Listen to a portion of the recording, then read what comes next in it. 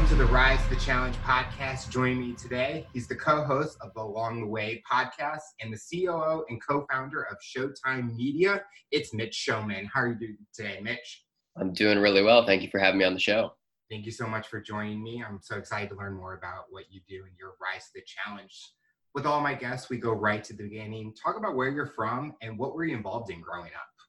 Yeah, so originally I am from Cleveland, Ohio. Well, actually, I'm from a little town called Mansfield, Ohio. So I was born where my parents grew up, and we moved up to Cleveland when I was 6 or 7 years old. So most of my childhood was spent in Cleveland, and I'm actually back here now. We moved back here like 3 weeks ago. So back in Cleveland. But yeah, man, growing up, really, it was a lot of sports. I have two younger brothers, so lots of sports, lots of competition, lots of trash talking. We were baseball players. I was a baseball and football player. We skied, hunting and fishing we were into. So really everything. And it was just a lot of time with my family, my brothers, my dad. We do all that stuff together. So growing up, baseball in my teens became my thing. That's where I spent all the rest of my time. I played in college. So that's what I was doing, but my brothers went in a whole lot of different directions. So I would still, go out there and go hunting, fishing with them, spend the time with them and do all those types of things. But that was growing up for me, really. So when you were growing up and trying those different activities, were you that type of person where you wanted to try everything instead of just picking one and sticking with it for a long period of time? I wasn't. I was baseball all the way. So when I found out that I had a talent for baseball, I really bought in. And my mom read me a book when I was a kid. It was Derek Jeter's autobiography. And I cannot remember the title of this book, but she read it to me when I was 8 or 9 years old. And he talked so much about working hard and all the practice that he would do and all the extra hours that he would put in. And that book sunk into me at a really young age. And I started practicing like crazy in baseball. I would work really, really hard, especially for my age. People thought I was nuts, but I loved it. I just loved playing baseball all the time. And so that's what I really did. I bought into baseball harder than I had bought into anything else until we started our business. So was Derek Jeter that inspiration that you had, or were there other people that motivated you? Yeah. So baseball wise, when I was watching the major leagues, and I noticed that Cardinals jacket that you had there. When I was growing up, my mom was a Yankees fan. My dad was an Indians fan. The Indians were terrible when I was growing up, and the Yankees were a dynasty. So I chose the Yankees, and they were my motivation, the guys I idolized, the guys I'd watch their swings and try to emulate and all that stuff. So definitely Derek Jeter was probably my guy, if I'm being honest. As much as I'm a huge St. Louis sports guy, being from St. Louis, I will say the Yankees, I was a fan, but the only reason was because of Derek Jeter. You gotta love him. I mean, because his personality on and off the field was just Yep. like something that everyone could be inspired to be, because he always had that positive attitude. He wasn't very cocky. He didn't have like an ego. He was just a normal person living in this world and being a huge inspiration to the city of New York, which he played for. So Derek Jeter was definitely one of my favorites. Then when he left, it's like, yeah, I know. Anymore. Yep. I'll stick with the Cardinals and all that. Yep. No, I get it. Yeah. But Jeter, yeah, it was that attitude that was why I really liked him, what you're mentioning. And it was that humble, hardworking, always improving attitude. I love that. I've tried to carry that attitude into different things in my life. So growing up playing baseball, what's something that you learned about yourself that you didn't know? That I have a very, very strong tolerance for failure. Baseball is all about failure. I mean, as you know, as if you're a fan, if you're listening out there and you watch baseball, if you're really good if you get a hit 3 out of 10 times. So 7 out of 10 times you fail. And if you're struggling, you fail more than that. So really, when I was growing up, at first it's hard, I think, for any little kid because you don't want to fail. But then after a while, I just developed this almost calloused for failing. Even now, when things go wrong, when something doesn't go my way, I don't even bat an eye at it. It's just, all right, on to the next, next at bat, right? for lack of a better example. But yeah, that's probably my biggest thing I took away from baseball growing up. With your brothers and having that competitive side, was it kind of learning about failure, not being the best at something, or you're wanting those people that I'm going to try harder, I'm going to get better so that I can prove something to myself? I think it's a mix of both. So growing up, there's this competitive edge where I want to win, not at all costs. I don't like the phrase "win at all costs" because I think that lends to people doing bad things, but almost at all costs, at all moral costs, right? I always wanted to win, but then there was this exception of the fact that if I wasn't the best at it, it's okay to fail. It's okay to fall short, but then you're also expected to, when that day is done, improve on the things that you need to improve upon so that you can win the next time out. And that's kind of the attitude I've tried to take, and that's the attitude my brothers have taken, into school and into business and all of those types of things. What was that dream job that you were Oh man, growing up, is that what you're referring to? Yeah, like we always have that, oh, I want to be this when we grow up, but then we always know that we go in that direction or we go into a completely different direction. Yeah, I would say to you that it was probably being a baseball coach, a college baseball coach. That was always kind of the path that I thought that I would go. Mhm. Um, I actually was going to go into the military, and I had a shoulder surgery that disqualified me from being able to. So I didn't go that route.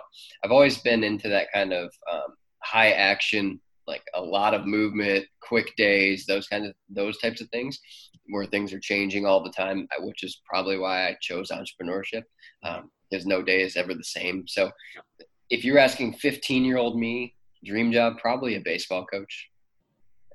So when you were going through that surgery and you weren't able to go into the military, did that hurt your mindset in a way, or you were kind of like, okay, now I need to find what's next for me? That's probably the biggest struggle that I've ever had. So during my senior year of high school, I was getting a lot of looks from colleges, and I started to have a lot of trouble with my arm.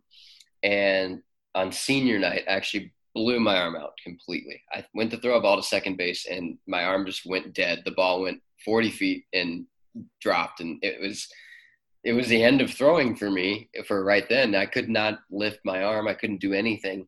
And so I went to the doctor, and I had a bunch of different MRIs going on. Some doctors told me nothing was wrong, and I couldn't even lift my arm, so I knew something was wrong. Finally went to the Indians clean team doctor, and they found I had a 360-degree tear in my labrum. So your labrum goes from the front of your shoulder, under your armpit, to the back of your shoulder. I had to rip that completely off. Um, and so I had to have a surgery. And after that surgery, I was going to play at a small D3 school in Pennsylvania at that point because I had so many problems with my with my arm, that was literally all I could do. I thought I was going to be a Division I player, all this stuff, all these big goals, and my arm was so screwed up my senior year, I could basically just get on the field at this small school. And so I was headed there, and the doctor said, "You're not going to play competitively anymore after this surgery. You're not going to be able to throw." And so that really got me down. I mean, probably 6 months. I was lost, didn't know what I was going to do. I was just really bummed because what I had done for the last 17 years of my life was kind of stripped away from me. Mhm. Um, yeah, that was honestly, I'd love to sit here and tell you that I just bucked up and found the next move, right? But it took me some time to do that. Yeah, it took me probably 6 months of struggling. I was depressed. I wasn't studying like I should. I just wasn't focused. Um, I think a lot of people get into those situations when things happen like that, especially being 18. You're already trying to figure out college. You're trying to figure out what to do next, trying to make new friends and adjust to a new place. It was definitely tough. Was there anything that helped you get through it all? Like, was there someone in your life or something like a passion that kind of helped you find that new life in a way? I'll be honest with you. I don't really remember a certain thing giving me that catalyst, right? I just remember waking up and saying, you know what, enough of this. I had some buddies, enough of being down, enough of choosing to be sad, enough of having this terrible, it was this terrible mindset that I had. And I remember I had some buddies that played baseball at Ohio University in Ohio. And I said, my best friend in Pittsburgh had said he was transferring there. And I said, okay, well, you know what? I don't care if the doctor said I'm never going to play again. I'm going to play again. I'm going to play at OU, which was a Division I school. Everyone thought I was crazy. Doctor said, you're not going to play it again. You're not going to play at a Division I school. So, man, I started going to physical therapy. I started going to the gym multiple times a day. I started putting on weight, learning how to hit the ball again, all this stuff. And I don't remember a certain thing, like I said, that got me off of out of that mindset that I was in. But I just remember waking up one day and having had enough, just going crazy. And I did end up making the team at OU and playing another year, which was probably my biggest accomplishment to this point, because I was told I wasn't going to. I just put my head down and went to the grind and was able to do it. There's so many athletes like you, and they have that similar story where an injury happens and the doctors say you're never going to be able to do it again. Yep. The true, what I say, gladiator in them, they always try to do any way to get them back on the field, because they want to kind of prove to themselves that they still can do it. Right. What were you pursuing in college, or what was that direction that you were going in as you were playing baseball? As far as school, or as far as school, unless baseball was like your main focus and that's what you were going for? School was a funny thing for me because I had no idea what I wanted to do ever. In high school, they would ask, I would have no clue. I thought for a point that I wanted to be a lawyer. I thought for a point that I wanted to be a doctor. So my freshman and sophomore year, I was pre-med, right? I was pre-med. I was a pretty good student. But sophomore year, I actually met my now wife, and we were talking one night in the dorm or something like that. And I hated studying. I hated the classes that I was in. I didn't want to go to med school after undergrad. And I remember she said, then why are you majoring, or why are you a pre-med major? Why are you doing this to yourself? Why are you torturing yourself? It's not even what you want to do. And I said, I don't know what I want to do. And she said, that's okay. I don't know what I want to do either. And so the next week, I just went to the registrar's office and switched my major to psychology, and that's what I did in school. Had no clue where I was going afterwards, right? Had no idea. But, man, I just knew that it wasn't the right path for me to be going pre-med. It was something that I felt like it was a good way to make money. I felt like a lot of people from my hometown were doctors, and so I should probably just follow in that path. And looking back now, I'm really glad that I did. Was psychology just something where it could be like a blank canvas where now you're able to paint that picture on what direction you really wanted to go and find that new passion for you? Yeah, I think it was something I've always been fascinated in. I would read psych related books, watch psych related shows from a really young age. I was fascinated by how the human mind works, how people interact with each other, all that stuff. So when I figured out that I wasn't going to do pre-med, I thought, well, it'd be valuable for me to at least learn how people think, learn how people interact, all of this kind of thing, because I can at least apply those skills in whatever it is that I do after college, right? And so that's why I majored in psychology. And I think I can look back and say, I just really am fascinated by how people interact with each other, how people talk to each other, how people think, how people react to different situations. And so it was actually a really good major for me, considering where I am now, dealing with building a business. You mentioned that you didn't like studying, or you didn't like that schooling. When you made that change, did you start getting that confidence and you were like, okay, I'm actually enjoying this, I want to go to class? And then you can thank your now wife for putting that mindset in you. Yeah, I did. I started to actually take things seriously, and I started to read and study. I figured out that when I was in pre-med, I just hated what I was doing, so I wasn't putting any effort into it. And you can see that in real life too. When people get a job that they really hate, they put no effort into it.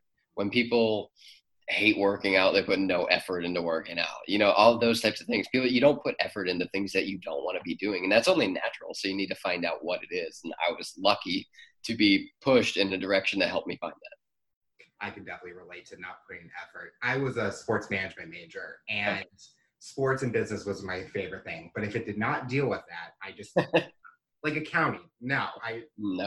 Or like business law, no, not gonna pay attention in those classes. Luckily, I did fine in those classes. It's just we're passionate about the things that we want to be doing, not the things that we don't want to be doing. And you hit it right on the nail, saying anything that you're wanting to do, you're going to put 150% in there. Yep. So as you're getting to graduation or the end of your college run, did you kind of have plans ready to go after that? Yeah. So I'm actually, I guess I'm not doing it as much anymore, but in college, I actually was also into music. And so I was getting ready to move to Nashville to pursue songwriting. And so we were going to move to Nashville. I didn't know what job I was going to do. I just had to find a job, right? So as we approached graduation, I was just applying for anything that I could. And I got a job in sales selling logistics services. And that's what I did. So Kate and I moved to Nashville a week after we graduated. We had no money. no car. She didn't have a job. I had a job, and we got started. We started building our life down there, and that was it. I just got into sales because it was something that was going to pay the rent. Were you able to do songwriting on the side also, or it was just like whenever you could do it? For the first 2 years that we were down there, I took it really seriously. So I was going downtown to Music Row every single night after work. Not every single night, but 3 or 4 nights a week probably for the first 2 years. We were writing songs and pitching songs to major artists in the country music world. And it was something I took really seriously. And then when we started Showtime Media, it just kind of took a back seat. And I found when I started Showtime Media, it's the first thing I've ever found that I was more passionate about than baseball. And so songwriting just kind of sat on the back seat after that. Is there any songs that you wrote or helped with that people would recognize today? Or is it kind of very like independent song singers or artists that have those right now? Yeah, I don't think anybody would recognize anything I've written. I really don't. Maybe if you really dive into country music, Spotify, but I doubt it. I can't say that. I only know, I don't listen to much country. I do listen to country, just not as deep as I doubt you'd find it. So how long were you at that logistic job before you were kind of like, I'm ready for the next chapter in a way? Yeah, so my job history was a little bit funny. So I actually worked there for 9 months and then found a job on LinkedIn that was remote. And because I was writing songs and wanted more time to do that, I actually found my way into that, and that was sales.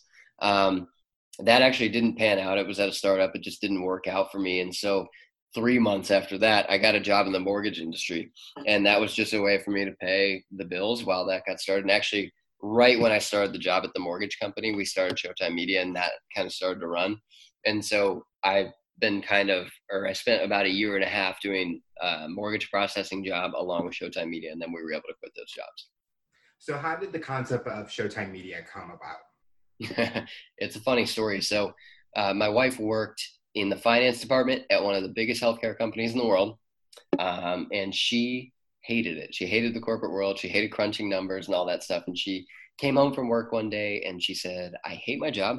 I think I could make more money managing people's social media. She was a marketing major in college, so she was into that. She would listen to podcasts, all that kind of thing. And she was in that world. I wasn't a part of that world at all. I just went to work, wrote songs, did that.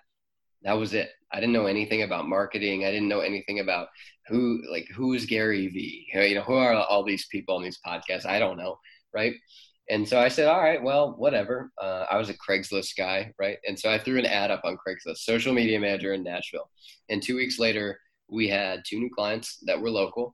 And from there, we just ran. From there, I started educating myself in the marketing world. I started educating myself on how to operate a business and how to get new clients, all that kind of thing. And she continued to, better her craft of creating content and driving numbers on social media and all that stuff. And that's kind of how it started. I always joke around it. It literally started on Craigslist. That's how our business started.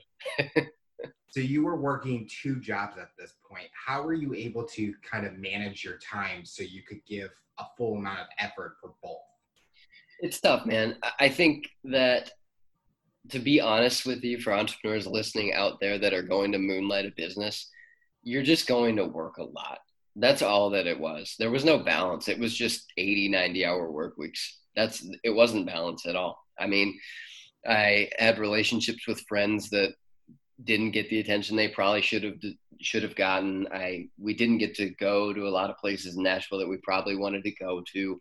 We worked all the time and we built that business, but it was something that we were passionate about and it was something that we wanted to build. So looking back, there's no regrets on that at all. But for people out there who are going to try it to moonlight a business and work 2 jobs, be ready for that because there's no balance that's coming your way. People might tell you that there is, but there's not. What's the biggest thing from your previous jobs that you took from them that you use now with Showtime Media? Sales, for sure. I mean, there's actually 2 things. So number one, my sales ability, getting thrown into sales randomly, not having a plan to go into it, that helped me do what I do now, which is run sales and operations for Showtime. But also when I got into the mortgage industry, it was kind of funny. I've always been the classic sales guy, not very detail oriented, right? When I got into mortgage, it's extremely regulated and extremely detail oriented. Everything has to be perfect. And so I had to really learn how to tighten up that side of me, right? I had to become very detail oriented, very operationally minded. And that's helped me a ton at Showtime, because now I can do those types of things for Showtime rather than just spraying and praying all the time and then trying to clean up the mess later. That's what was going on, because I was just trying to bring in as many clients as possible. There was no operational organization at all, and it would create a lot of messes. But once I was able to get into that job, it helped me slow down and see kind of how that needed to work. And it's helped me a ton. You talked about the operational side. Was there someone that, or like a business model that you kind of looked at to kind of say, okay, let's try it this way? Or were you trying to hire people that could help you for you and your wife? We actually didn't bring on our first teammate until about a year ago. Okay. So it was just us trying to figure it out. And to tell you that there's a certain business that we tried to copy a model off of would be a lie, but we did just try to go straight up agency model at the beginning. It just try to figure out that model and how to do it. And a few things have changed. It's still pretty agency modeled now, but at the beginning there was no model. It was just get a client and try to get a project done and all this stuff. There was no model at all. But now it's pretty close to the standard agency model. Talk about the process of getting a client. What does it look like for that person, and how do you guys work with that client to produce content and stuff? Yeah, so we do a few different things. We focus on web design, content creation, and brand development. So let's just use a web design client as an example. There may be an ad campaign out there driving traffic into a funnel that brings us that client. There may be a message that me or another sales rep sends out on LinkedIn that books a phone call, and we get that client. So one of those ways, either outbound or inbound, we land the client, we bring them in. And then there's an onboarding session where Kate and her creative team, they'll go through what people like about different websites, what people don't like, go through a brand consultation, learn everything about the messaging and all of that stuff. And then we'll put together the wireframes, have them approve them. We'll put together the design, have them approve the design. Once the design's approved, we'll code the website and write the copy, right?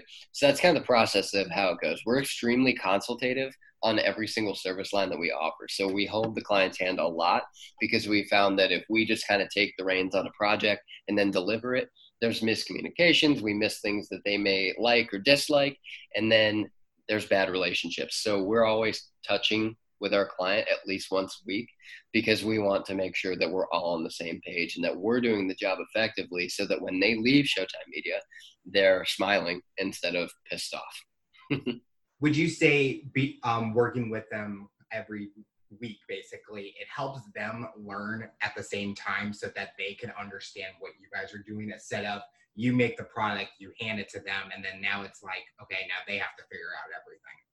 Absolutely. We've actually had a couple clients that were really proud of this, where we kind of have guided them along the way with their strategy. And then once they're comfortable with it, we'll just send them on their way to do it themselves. So they may pay us a retainer fee for 6 months. And during that, each week, we'll kind of teach them and show them what we're doing, how to create the content we're creating, all this stuff. And maybe just have calls where we talk about, this works, this doesn't, try this type of copy, yada, yada, yada. And then we send them on their way. We've done that with a few clients, and that we're really proud of that, because that's what it's all about for us, is building relationships with the clients that we have.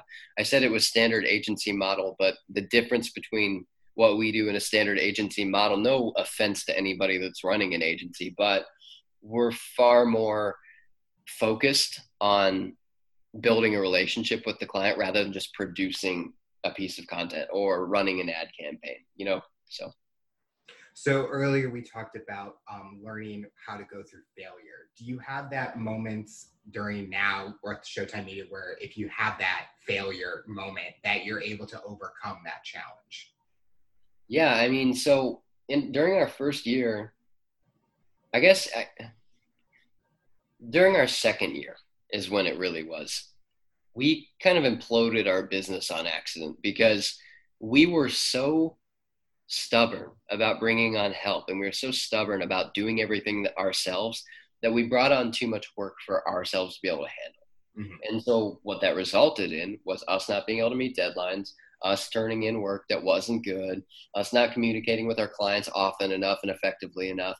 And it really hurt our business. We lost a lot of clients, we lost a lot of revenue, and it was a failure for sure. A lot of people would have looked at the business at that point and said, I guess we're done. But luckily, we were moonlighting it, so we still had an income. Another thing, I just wasn't, I'm too passionate about Showtime Media to let it fall like that. And the one thing I always tell people is once you learn how to build up a client base, you know how to build up a client base so you can do it again. The secret is keeping those clients happy and producing great work, because if you can do that, you know how to build up the client base, and then that client base is just going to spider web when people start talking about you, right? They're going to tell their friends, and you're going to make a name in your industry, and you're going to get better at building a client base too. And so that part really kind of takes care of itself. And I overlooked that as a I'm still young, but as a younger entrepreneur, I overlooked that. I thought we have to build up this base. We have to build up this base. But really, we needed to get better at serving the client, and the rest kind of takes care of itself. So when you moved at the beginning, you moved to Nashville with no money, nothing, with just finding a job. After years later, do you kind of have that comfort financially where you made that full on jump to do this full time now? Yeah, definitely. I mean, we started to get financially comfortable probably about a year and a half after being in Nashville. Dude, we were so broke when we moved to Nashville. I remember I had a buddy who had moved there a week before, and so we went to a bar the first week we were down there, and I said, I'll get the first round. And I went to Ohio University. For anybody that's not familiar with Ohio University, it's a pretty big party school, and it's a poor town. Drinks are really, really cheap. I mean, they're really cheap. And so when I got to Nashville, I said, yeah, I'll get 3 shots for us 3 that were there. And they passed the bill across the table, and it was $60. And I remember my heart skipped up into my throat, man. I don't have $60 right now, not to buy drinks. We got to pay the bills next month, right? And so about a year and a half in, we were finally financially comfortable and everything like that. And we had bought a house, and we bought cars, and we were doing well for our age, and we still are, and we're growing, and we have goals. But man, at the beginning, it was definitely rough. It took some lean months to make it all happen, for sure. That might have been some top shelf liquor that you guys were Dude, it wasn't. That's what's crazy. It wasn't even top shelf. Oh, so way overpriced margins, probably. 100%. Yes. Now you can say, yeah, hand me that $60. Yeah. Can I just have the cheap item on the menu now? Right, exactly. That's what I should have looked at the price. Like where I went to school, it was like in not a high class town, you would say, but they had the high dollar items, and then you have the low. And with college students, we all go for that low price because we're trying to save our money anyway. So with working with your wife, what is the biggest thing you guys have learned about each other working together? We've learned each other's strengths and weaknesses. I'd say that's probably the biggest thing that we've learned, because so Kate runs a creative team. She's really good at creating content and making things look pretty and coming up with great marketing strategies and all this stuff. And I am good at finding new clients and operating the business and running the accounting and all the stuff that operationally makes the business work. And so we stay in those lanes. And what we've learned is if we stay in our lanes where we're strong and stay out of the ones where we're weak, the business runs really efficiently and our relationship runs really efficiently. And that's more important, because the moment I cross over into creative territory, there's trouble, right? The moment she crosses over into sales territory, I wouldn't say trouble, because she actually has helped land a couple clients. So it's more, I guess it's more when I'm talking it out loud. It's more when I venture over into creative territory, the trouble begins, because that's not my strong suit. We've learned each other's strengths and weaknesses, and we play to those within the business. I think that's like you kind of hit it perfectly. It's you guys have your areas where you guys specialize in, and you can trust each other, where you take on the sales side and she takes on the creativity side. But you know that if you did have to cross over, it's not like you're telling the other person, this is how you have to do it. It's just maybe here's a suggestion or an idea, and you guys are able to talk to each other about it. Because there's a lot of times where couples get together, or marriages work with each other, but they are all fighting with each other or they're mixing. And that's where it makes you, it's kind of like you're putting your relationship to in the back burner and Right. you're putting the business first. And that's kind of hard. But hearing how you guys work well together, that's awesome to hear that you guys have your areas, but you guys can go to each other if we have suggestions or Yeah, you said something really important for not only people that are in a relationship outside of work, but really any business partner relationship is that you need to be able to trust the other person in that partnership because Kate knows that next month there will be new revenue. I'm working all the time to ensure that new clients are coming in the door. mm-hmm. I know that those projects are going to be done next month. They're just going to be done. I never even have to look. If she needs help, I can help, but I know they're getting done. You have to have that kind of trust because if you don't, if you're constantly on the other person, monitoring them, it makes them feel small. It makes them feel inferior. It makes them feel like they can't get their job done. And it causes a lot of poison within that business relationship. You have to be in a partnership where you trust that other partner. Otherwise, it won't work. Even if you're not like even like teams, like a manager managing their team, they have to kind of put trust in their employees. And I've definitely gone through that experience where sometimes a manager hasn't trust me, but you hear the comments and all the good praises that we get, and it's kind of like you know that I can do the work. Yep. You just have to trust me. And I'm one of those people that I'm very like free spirited. Like I get very creative with stuff. I kind of think outside the box, and I think they're kind of like, well, you need to hone in on what you're doing, but it works. My skills works. They brought me in to do something. They know that they're going to get the job done. Yep. So what does the future look like for Showtime Media? What are you guys hoping to see in the next few years? Yeah, right now we're just looking to kind of expand our team. So we're really pivoting into only a creative agency currently. We have been full service digital marketing for a while. We're almost done pivoting out of that. We're just better in the creative space. Kate enjoys it more. Operationally building a business doesn't really matter what we're selling. I mean, so for me, I enjoy talking about the creative stuff with Kate more than I do data and ad campaigns and all of that kind of stuff. It's not the most fun thing in the world. And so we're pivoting towards being only a creative agency, doing web design, branding, content creation, and just growing our team. We brought on 2 new team members recently. We're taking on some cool companies as clients and getting into some spaces that we're really excited about. Yeah. And I think we're making a local push on Cleveland as well. So one of our things coming up here, we didn't really do much local work in Nashville, and it's something that we regret. So now that we're in Cleveland, we're going after a lot of local Cleveland companies to try to be more involved in the community. And like I said earlier, our biggest thing is build a relationship with the client. So if we can do that locally, if we can impact the community in a positive way, that's going to make our business more meaningful every year. So over the next few years, I would say growth of our team, obviously growth of our revenue, and then making a local impact will be huge for us. Is there anything you would have done differently if you were given the opportunity to change something with your company? Yeah, I would have went full time right when we had the revenue to go full time instead of being afraid, because that was part of what happened with imploding our business the first time, right? I shouldn't say the first time, but I guess we've imploded at one time. That's what happened is we didn't have time because we were working full-time jobs and we were being stubborn about bringing on help. And those 2 things just crippled us. And so right when we had enough revenue to jump, rather than taking my cushy salary, because part of the problem too is we're making really good money at our jobs, right? And that can be pretty hurtful to anybody out there in that situation where you're trying to build a business, but your job pays you really well. It's tough to leave. And so looking back, if I could tell my 23-year-old self again, I would say just jump. You're 23. What's the worst thing that could happen? You could get this job again. It's not that big a deal, but I was too afraid. So I would have done that differently.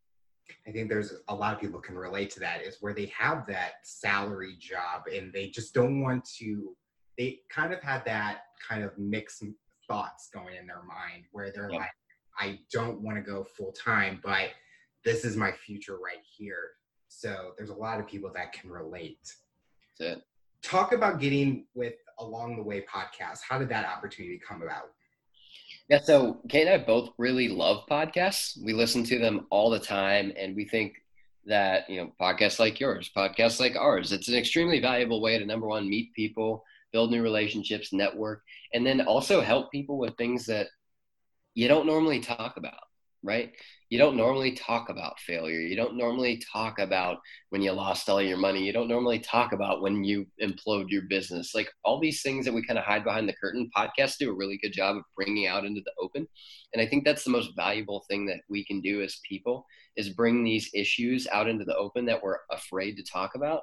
It helps us grow. It helps us do better in the world. It helps us make new friends. It helps us do all these things that are positive. But for some reason, we're so afraid to do it. Podcasts are a great medium for us to be able to do that. And that was kind of the purpose of the Along the Way podcast. We said, there's all these podcasts where you have this expert that's made it to the top of the mountain talking down to everyone. And don't get me wrong, that's important. You got to listen to those people because they've been where you are. But at the same time, it can also be really difficult to listen to that when you're going through a difficult time. When it can be tough to listen to somebody talk about getting your business to 7 figures when you're doing $35,000 in revenue, right? It's really discouraging sometimes. So you need somebody that's in the thick of it. That's the purpose of the Along the Way podcast. And I think it's the purpose of your podcast as well, which is why I wanted to come on. I mean, you're talking to people about their whole journey and asking the tough questions and asking them to open up. That's why we do the podcast. That's why it's so valuable in our eyes. And so, I appreciate your podcast as well. I think that these are really important. I think that more people need to have them, which is funny because everyone's kind of saying everyone has a podcast now. Well, I think that maybe if more people had podcasts, more people would talk about things they need to be talking about. I really believe that. The one thing I love about doing this show is where people come on the show and they're open and they be honest, because I always view it as we all have a story. Yep.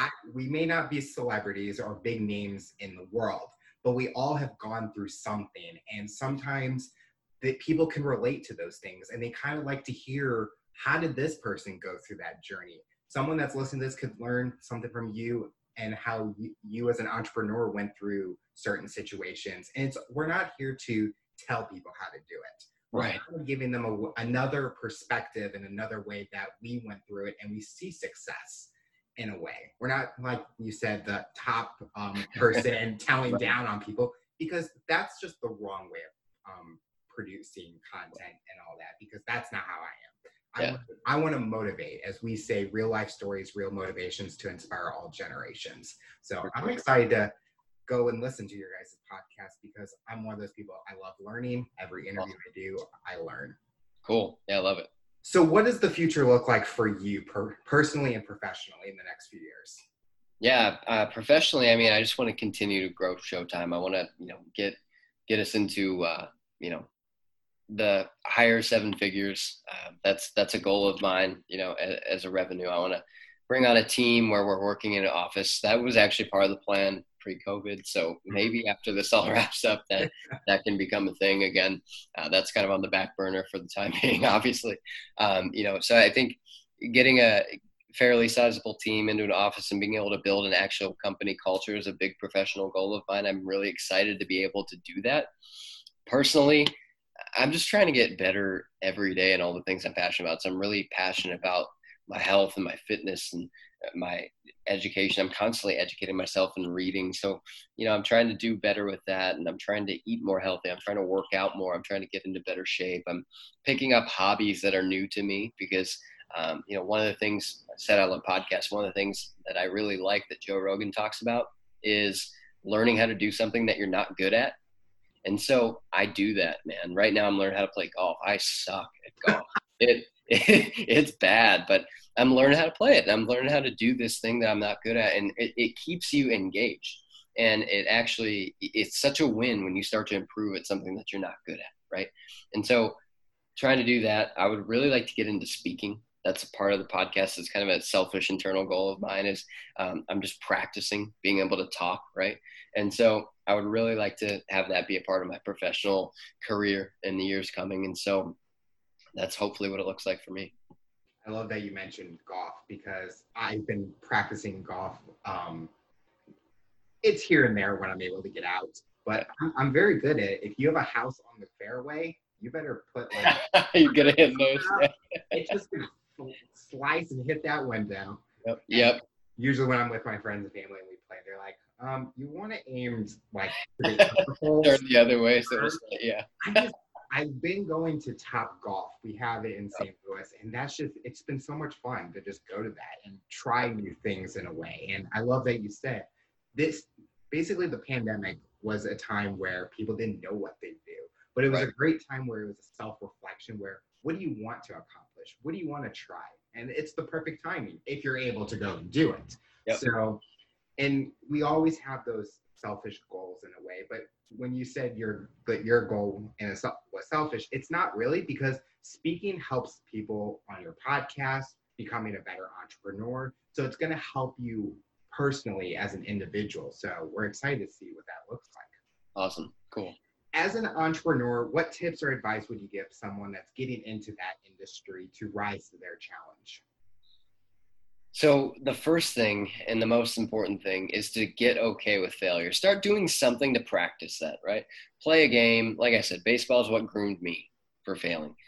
Do something you're not good at, like we were just talking about. Do something where you know inevitably you're going to struggle, because that's what entrepreneurship is. It's a lot of failure. It's a lot of trial and error. It's a lot of experimentation. You have to be ready for that, because if you think that if you're the straight A student that's just going to come in and be an entrepreneur and build this 7-figure business in 1 year, that happens very, very rarely. And you have to be ready to fail, and you have to be okay with it, because it's going to happen. And so that'd be the number one thing, would be to find something to practice failure, get that mindset right. Number two would be figure out your health. And I know that sounds kind of funny to relate to entrepreneurship, but it's really important, because you're going to be working a lot. There's going to be a lot demanded of you when you're building a business.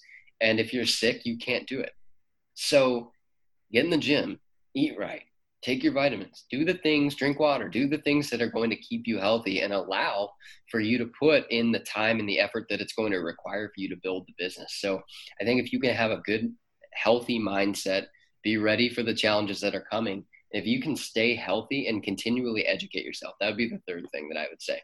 Learn about your industry, learn about other industries, start tying them together, learn how business works, learn how the economy works, start educating yourself, because the more that you can speak the language, the more deals you're going to be able to close, the more problems you're going to be able to solve, the more great relationships you're going to be able to build with customers in different industries. Learn, and you're going to succeed if you just keep moving forward. The final question I would like to ask you, from someone that's listening to this interview right now, from your personal journey, what tips or advice would you give someone to overcome their challenges, to accomplish their goals, and rise to their challenge? For whatever you want to accomplish, whatever that goal is, whether it's personal, professional, it doesn't matter. Find a way to accomplish it. Don't let a doctor tell you you're never going to throw the ball to second base again. Because I did. I figured out how. I found a way. I couldn't do it for a long time. I only got 1 more year out of it, but I did it, right? And that's the thing. I had a coach tell me when I was a kid. I want to tell this story because I tell it to a lot of people. He played minor league baseball, and he never saw the field when he got into the minor leagues. But I remember he was telling me one time, he was telling our team, he said, everyone told me I couldn't become a professional baseball player. Everyone told me it was crazy to pursue playing professional baseball. I should just wrap up college, get a job, and do that. And he said, I got drafted almost dead last. I was one of the last picks in the draft. And, I didn't ever see the field, but I got paid to play this game. And I'll never forget when he said, I got paid to play this game. And I just always think about all those people that told him there was no way he could do it, but he did make money playing baseball. And so if that's you, whatever your goal is, it doesn't have to be a sport, it doesn't have to be a business, whatever. Find a way to get it done, because there is a way to get it done. It matters what the price you're willing to pay to get there is. Are you willing to put in the late nights? Are you willing to spend the money? Are you willing to invest in yourself, in your business, and whatever it is? Are you willing to have difficult conversations to better a relationship that you're in? Doesn't matter what your goal is. Do it. Find a way, and it will work. That's a great tip, because like we talked about earlier, if you're passionate about it, you're going to do anything to make it happen. It's funny. one of the pieces of advice that I got that relates to that, I don't want to let this slide by, is we're talking about jobs coming out of college. Some buddies of mine, and now we're 4 years out of college, 3 years out of college, 4 years out of college, not too far, but we're thinking back and, you think about, should you take a higher paying job that you don't like, or should you take a lower paying job that you do like?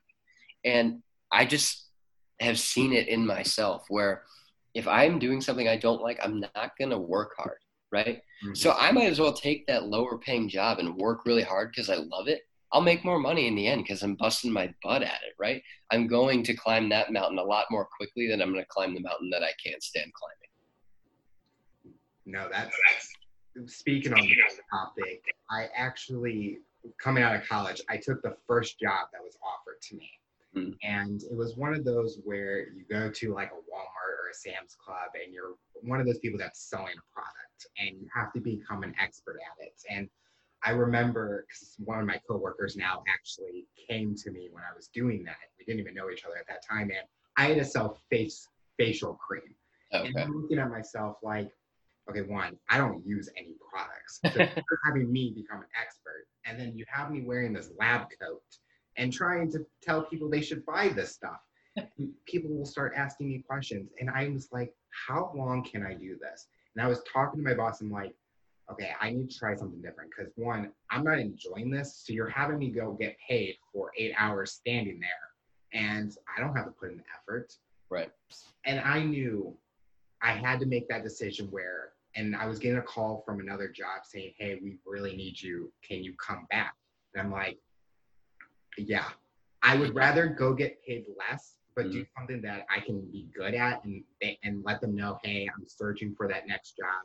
If you guys are okay with it. And they're like, yes, we loved you. I worked through it during college. So it was kind of hard. Like you kind of make those decisions but I love that. It's kind of like, you want to do that job where you're going to put the effort and it's rewarding. And I always look at it, I want to earn the money for doing something, not just earn the money by just sitting. Right. Well, wealth is more than money, right? Too. So speaking on the job you don't like, how wealthy are you if you make a lot of money and you hate your life? Yeah, Yeah. I mean, wealth is more than money. It's how fulfilled you are. It's how can you smile when you walk in the door at the end of the day? You know what I mean? That's part of it. So that's something that people need to keep in mind when you're looking for what it is that you want to do. Make sure that's just not only about money, because if it is, you're going to be in for a really sad road, I think. Yeah. I mean, a lot of people, they come out of college, they're like, yeah, I want to make 6 figures right away. I don't care how I'm doing it. I just want to. But are you going to enjoy making that 6 figures? Right. Like, are you going to enjoy how you are earning that? So definitely. Well, Mitch, I want to thank you so much for coming on the show and talking about your rise to the challenge. I truly enjoyed talking to you and learning all about Showtime Media and your rise to the challenge. Thank you. Yeah, thank you for having me. I really appreciate your show. Excited to listen to it. Tune in next time to hear my next guest talk about their rise to the challenge. Remember to follow and subscribe on all major audio platforms, and make sure you subscribe to our YouTube channel to see the full-length episode in video format. What path will you take to accomplish your goals? You decide.